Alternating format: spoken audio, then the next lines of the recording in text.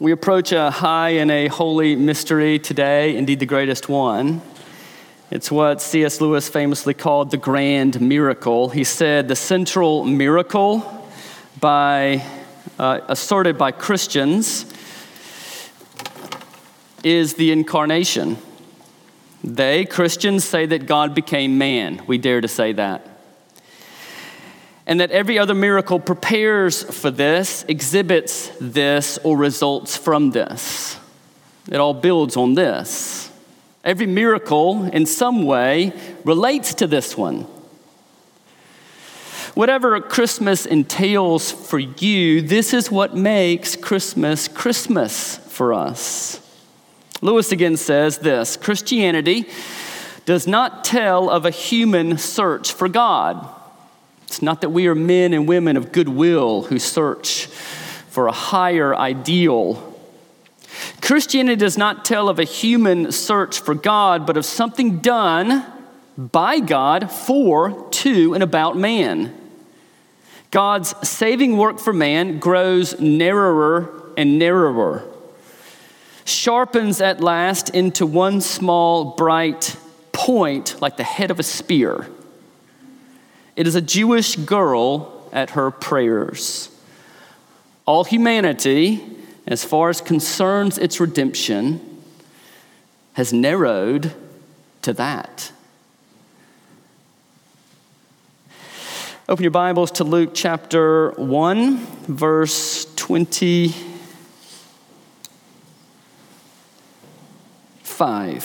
Luke 1:25. As we read it, just think that this is likely family members of Mary or Mary herself that Luke has talked things over with. As he said, he researched well, and she told her story. Hear God's word.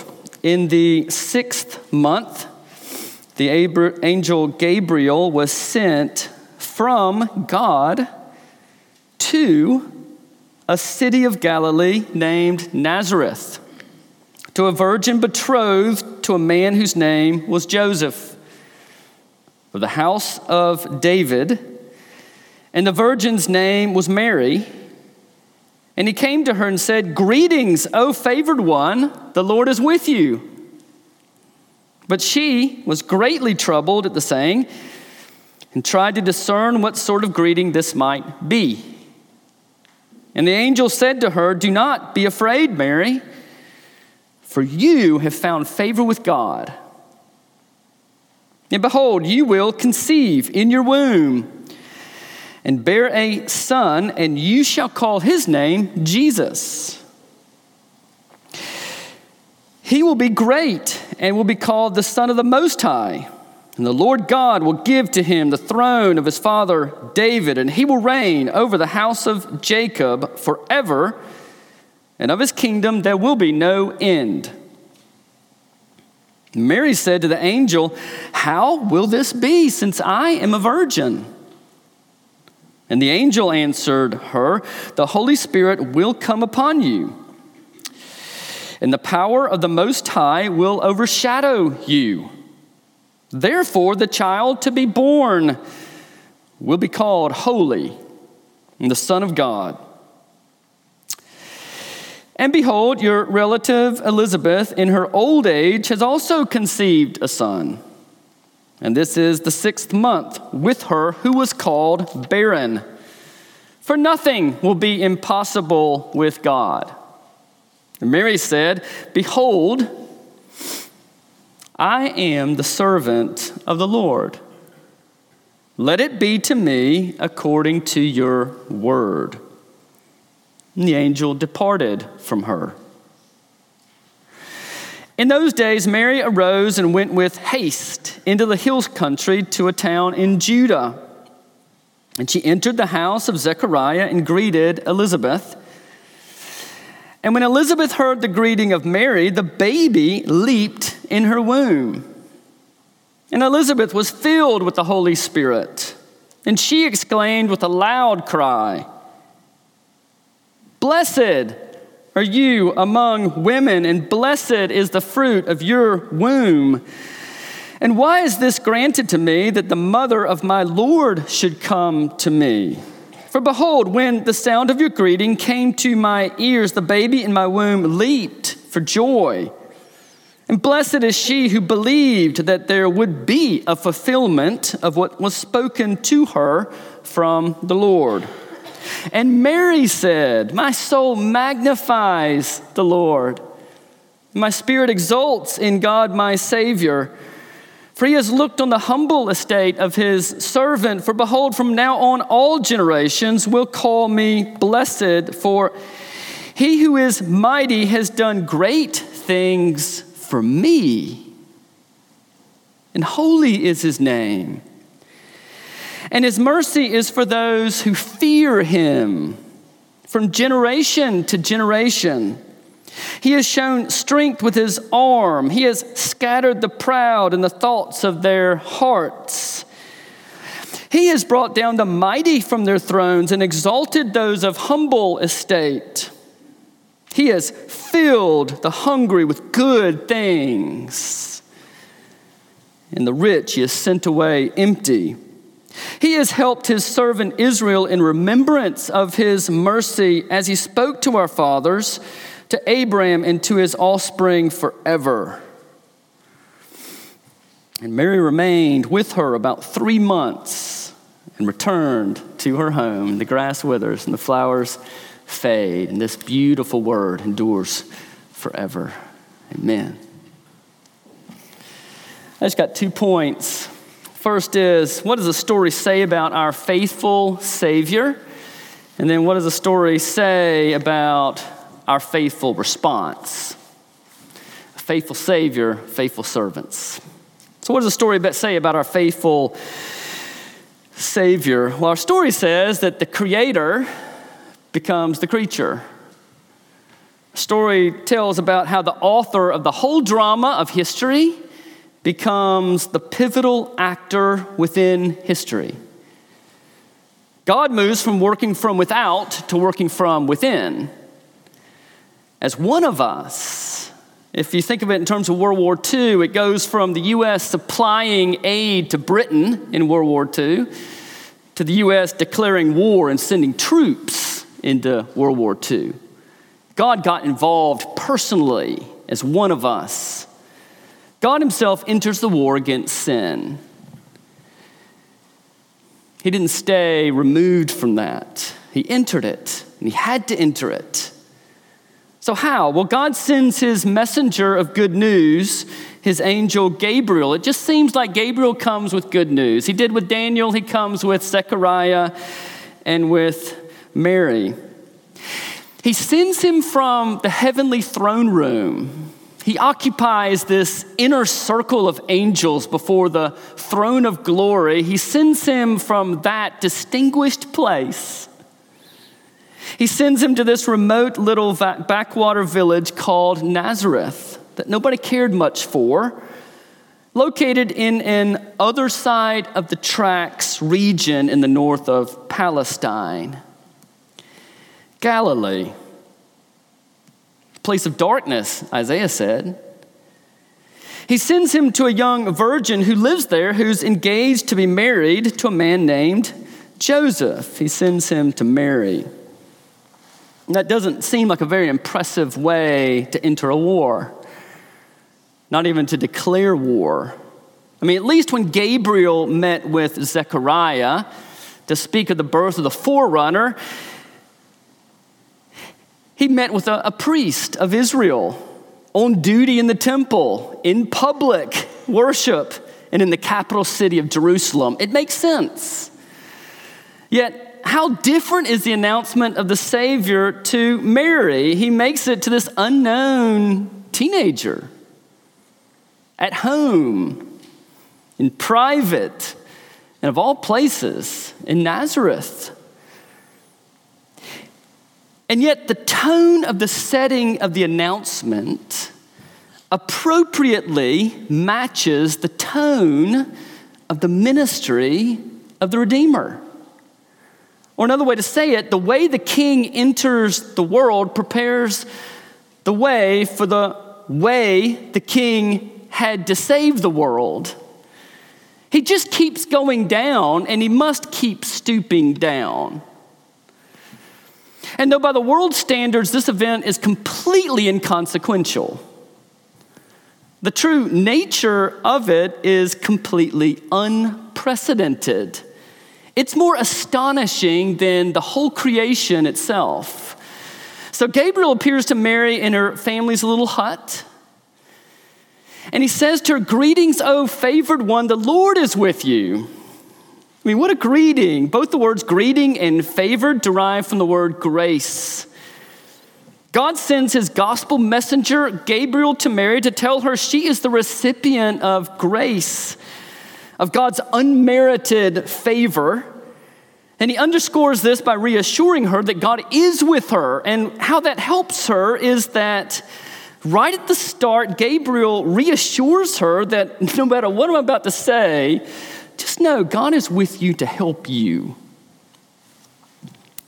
And before this, Luke says she's greatly troubled. In fact, the form of the verb means that she was even more troubled than Zechariah was, and that completely makes sense. A little teenage girl getting a visit from an angel.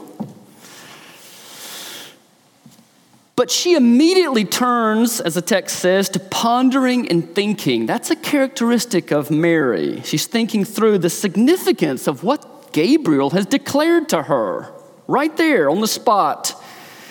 So Gabriel comforts her again and says, "Do not be afraid, Mary, for you have found favor with God." And that's an Old Testament expression.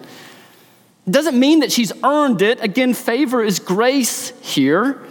For example, God says that to Noah when he commissions him to build the ark. It says, in the midst of all the mess of this world, this one man, not because he was better than the others, but God says, "You found favor in my eyes. You're going to be a type of redeemer. I'm going to build an ark." And God's saying something similar, even greater to Mary here. The sense is, out of my good pleasure and grace, I set my favor on you, and I'm going to use you in a unique way for your good and for the world's good.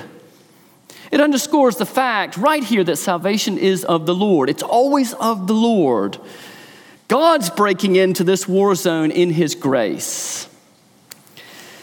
And so what is this unprecedented thing that Gabriel says is going to happen? What is it that most fills you and me with this unbridled joy of Christmas?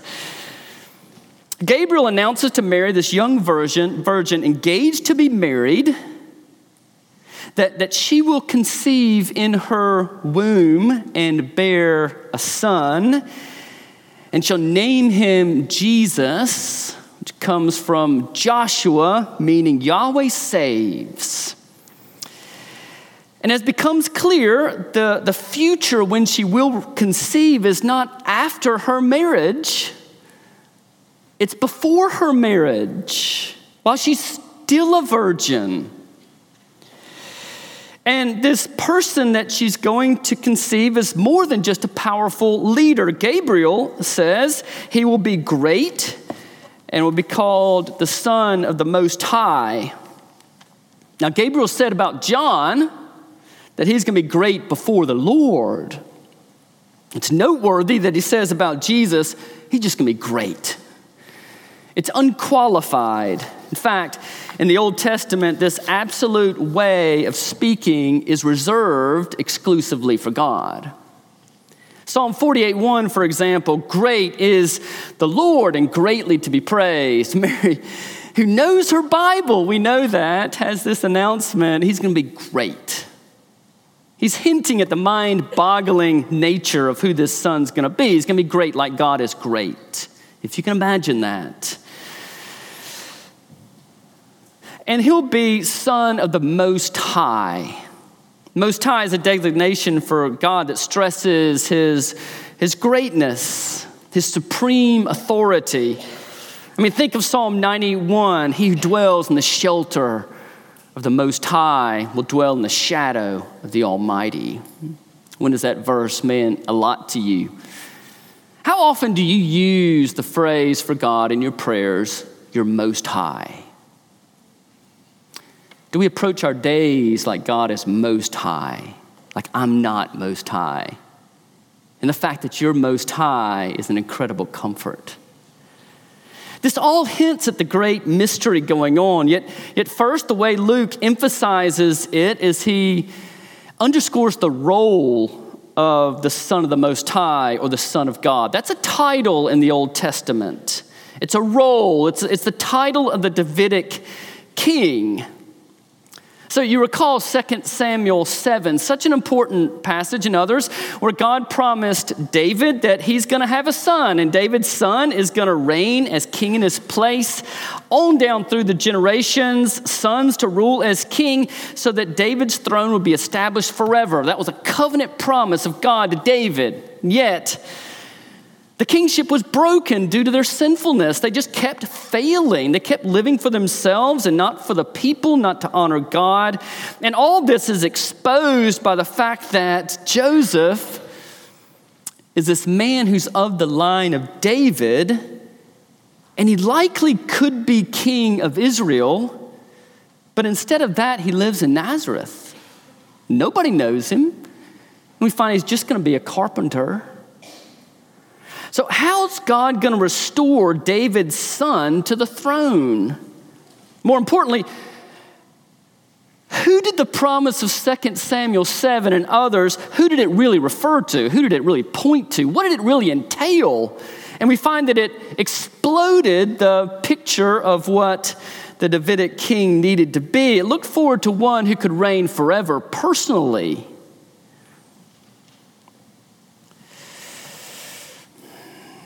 So Gabriel explains about this person. He goes further than just titles and offices. He goes to nature.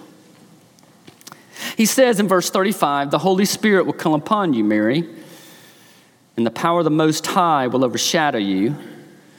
Therefore, the child to be born will be called Holy, the Son of God. And this is one of the most riveting Christological affirmations of the nature of Jesus. God never described any other conception and birth that way. And this takes Son of God to an unprecedented level. It hints at Mary's son being more than just Son of God by office as a Davidic king, but now Son of God by nature. By nature. That's what the promises always depended upon. And so it speaks of the mystery of Scripture, and Gabriel is delicate here, and yet profound and also very clear. God's Holy Spirit, who is the creative power of the Most High, will come upon, overshadow Mary. And that word overshadow is rich. It's an Old Testament way of referring to God's glorious presence with his people. Think of God's cloud, his glory cloud on Sinai. Think of God's glory cloud covering and filling the tabernacle. Exodus 40, the cloud covered the tent of meeting. The glory of the Lord filled the tabernacle. That glorious presence of God, Mary, is coming upon you, overshadowing you. Or additionally, think of the Holy Spirit at the very beginning, hovering like a cloud over the chaotic waters of the primeval world, when God had made a bunch of stuff but had not made it beautiful yet. And by his creative, beautifying power, God makes all things beautiful. And so we look at what the angel is saying, look, he created Adam from the dust of the earth. He's about to create Jesus from you, Mary. You won't just be a conduit. As our confessions say, the Holy Spirit's going to take of your substance so that he'll be truly human, and he's going to join a real human nature. To the person of the Son of God, so that he's Son of God in the fullest sense, and that will mean that he's holy, meaning that because he's of a human nature joined to the person of the Son of God, he's going to be free from the taint of fallen nature. He can be a child of Adam, yet a new Adam. He can be a human, but a human unfallen. That's what's going to happen to you, Mary. That's what has to happen. You see, nothing less than this is required for our salvation and for the victory over hell, death, and sin. See, the Old Testament mystery is finally revealed. Man must bear the weight of sin because man sinned. The son of Adam must bear the weight of sin because Adam sinned. But only God is capable of bearing the weight of sin. So what does God do? God becomes a son of Adam to bear your sin for you. He dwells in the high and holy place, but comes down to the lowest place to lift us up to him. Well, what does the story say about our faithful response? So, what is our response to such good news? Today, what's your response? Even during Advent, what's your response? And the text presses us to respond like Mary. See, Mary is not pictured as an outlier. She's not pictured as a saint in a class by herself. Mary is an example of godly piety. She's to be looked at as a model believer. She's a Christian. So young people here, I just want you to appreciate a very clear truth. Mary's a teenager.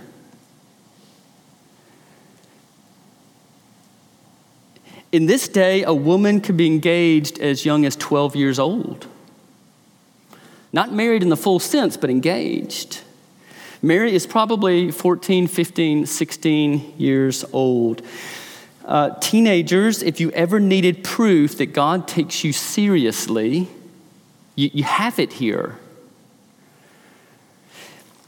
Just think about it. You mean after all God's done in history to bring forward his redeeming plan, nations, Exodus, a kingdom, after all of that, really, he's going to entrust his plan of redemption to a teenage girl. Has it come down to that? And so in our teenage years, you know, it's a unique time. It's really unique. It's difficult. It's great. But we're trying to figure out our place, how we'll be known, how we'll be noticed, what we'll be appreciated for. Like, am I the smart one, the athletic one, the good-looking one, the popular one, the musical one, the countercultural one? I mean, where do I fit? How do I get noticed? What makes me important? And all that's fine, but see that God sees you and knows you here. In fact, he's the one who gives you meaning and purpose. God selects teenage Mary instead of some older lady. I mean, God selects a teenager to be the mother of Redeemer. Don't let Advent slip by you without that making a huge impression upon you. God takes you seriously. And parents, if you ever needed proof of how significant the nurture of your children is, don't you have it here? How does Mary get prepared to be the kind of mother who can nurture the Redeemer? How is she set up to be able to mold and shape the Son of God for his task? Don't let Advent slip by without impressing upon your children Jesus' words, "Let the little children come to me and do not hinder them." Young people, again, if you ever needed something to raise the bar for your personal piety and growth in grace, don't you have it here? Again, Mary is not to be seen as some holy oddity. She's a recipient of grace like you are. Do you see in yourself something, the deep personal relationship that just emanates from Mary's life here? So let's just walk through it real quick. Verse 29, Mary responds to Gabriel's greeting, greatly troubled and yet trying to discern what sort of greeting this might be. Mary's one to ponder and mull over truth. She's not letting that bird take the seed of the gospel away from her heart. And that's really difficult in our day and age. It's difficult during Advent season that we would actually ponder and mull over truth. But we see the fruit of that in Mary's life. The mother of the Redeemer had to be such a person. Young people, are we finding that we're doing that in our lives? Verse 34, Mary responds to Gabriel's initial announcement with, "How will this be since I'm a virgin?" At first sight, it seems like she's doubting just like Zechariah doubted. You remember, Gabriel spoke to Zechariah, and Zechariah said, "How can this be?" But really, it's totally distinct. When Gabriel speaks to Zechariah, Zechariah's been praying for a son for years. God answers his prayer, but Zechariah disbelieves God's promise and wants more. Mary hasn't been praying for a son. It's not in her world, her frame of reference yet. Mary isn't sexually involved with Joseph. So what the angel promises is totally unprecedented. Yet unlike Zechariah, she doesn't ask for a sign, but trusts Gabriel's word. However, at the same time, she does ask for understanding, and it teaches us that genuine faith does seek answers. Verse 38, after Gabriel reveals the mystery of who Jesus will be, very nature, God, and after he gives Mary a sign, that sign is that Elizabeth, who has been barren for years, is also pregnant because God does the impossible, which is a central theme in Scripture, that salvation is of the Lord. Mary responds, "Behold, I am the servant of the Lord. Let it be to me according to your word." Again, she's a teenager, and she responds like that. I look in my life. Do I respond like that? You see, being the mother of Messiah is what ladies longed for in Israel. It's a huge blessing. At the same time, it's a tremendous responsibility. And this is just magnified by the fact that now she has to go through the suspicion of being an unwed mother and then contemplating at a young age, I've got to nurture the Messiah. She could be thinking, why me? Like, let it go to someone else. Have you ever thought when God has led you through something related to your calling that was heavy and hard, and you just didn't want to take that on? How about Mary's attitude here? Behold, I am the servant of the Lord. Let it be to me according to your word.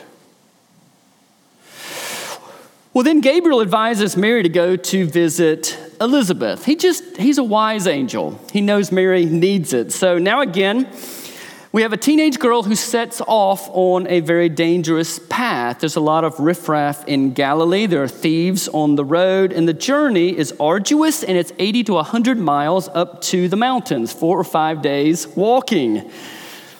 So why did her parents let her go? I don't think I'd let my daughter go. Her parents could be thinking, I don't understand what you're going through, and the whole thing makes me uncomfortable. Go talk to someone else. And if that's ever our response as parents, we have terribly missed out. Now, we know something about her parents just because of the way they have nurtured her. Her parents are probably thinking, God's provided a godly relative who will understand what she's going through better than we can. Let's help our daughter get there. I imagine they escorted her. They reflect godly wisdom. They're seeking mentoring for their daughter. Mary herself is longing for mentoring. Gabriel spoke of Elizabeth being a sign to confirm her faith. Mary wants this.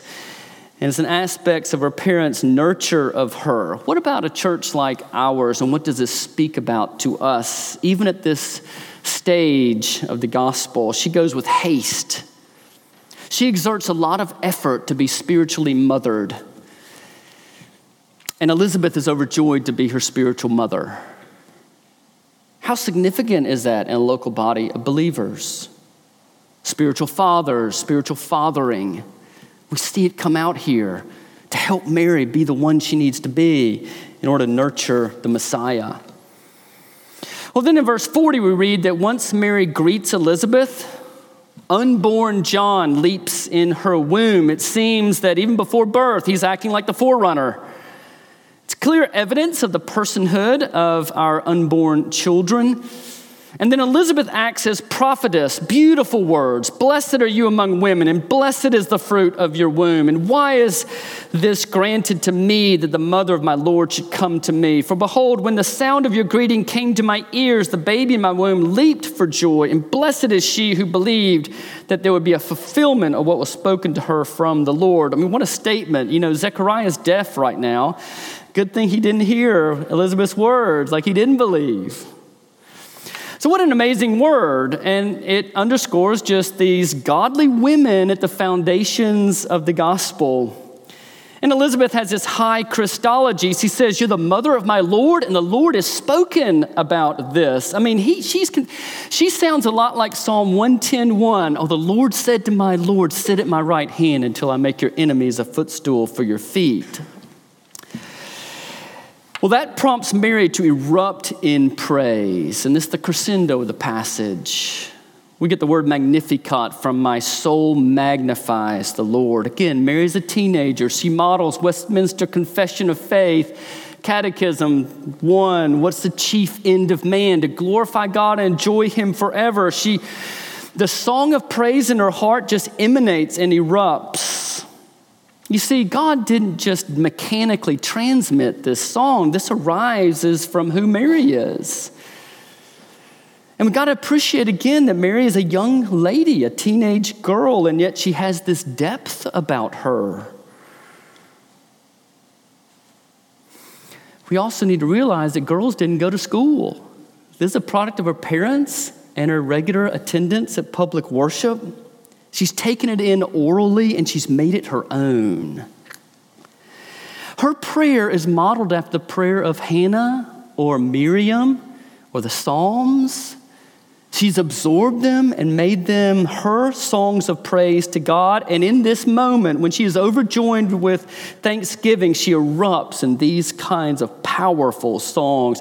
She conveys a mighty and merciful view of God, a hopeful and expectant trust in her Redeemer. She says the Lord looks at her. Do you know the Lord looks at you? She says the Lord exerts his right arm on her behalf. Do you know that?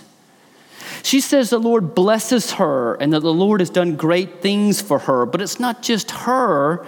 It's that she knows that through her, he's going to be scattering the godless, powerful and proud that oppress the people of God. And it's not just Israel as a nation, but she looks at the inner reality of who the people of God are, and she calls them those who fear God.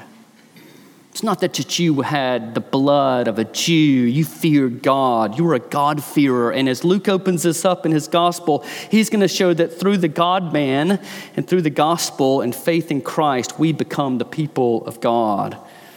And she can't know how all this is going to be fulfilled, but Jesus is going to show us. Luke is going to show us about Jesus, that he topples the power and pride of hell and death and sin at the very cross, where he takes yours and my guilt on himself, as only the God-man can do, in order to give you mercy, in order to fill your hunger with good things. And we look at Mary's life, and we wouldn't want to live Mary's life. We'd say it was boring, and it was hard. Very little entertainment, a lot of work, a peasant life. Little social engagement, little entertainment, no Snapchat. Things that we would say make us happy, she didn't have, and yet it seems like she's fulfilled. That maybe she knows what a later Mary, Jesus said, had the one thing needful. That she knew that her relationship with God is what satisfied her, and other things can actually deprive her of experiencing that. And so we see in the Magnificat this overwhelming view of her deep and abiding joy in God, that he's the giver of mercy and the one who satisfies us. And we see her display the gospel of grace before our eyes. And might something of her mulling over and pondering, might that deepen its way into our own lives during the season of Advent? That something of her response will be even more something of our response. Because our fulfillment is found in no one else than the God-man who fills us with good things. And God's people said, amen. Let's stand.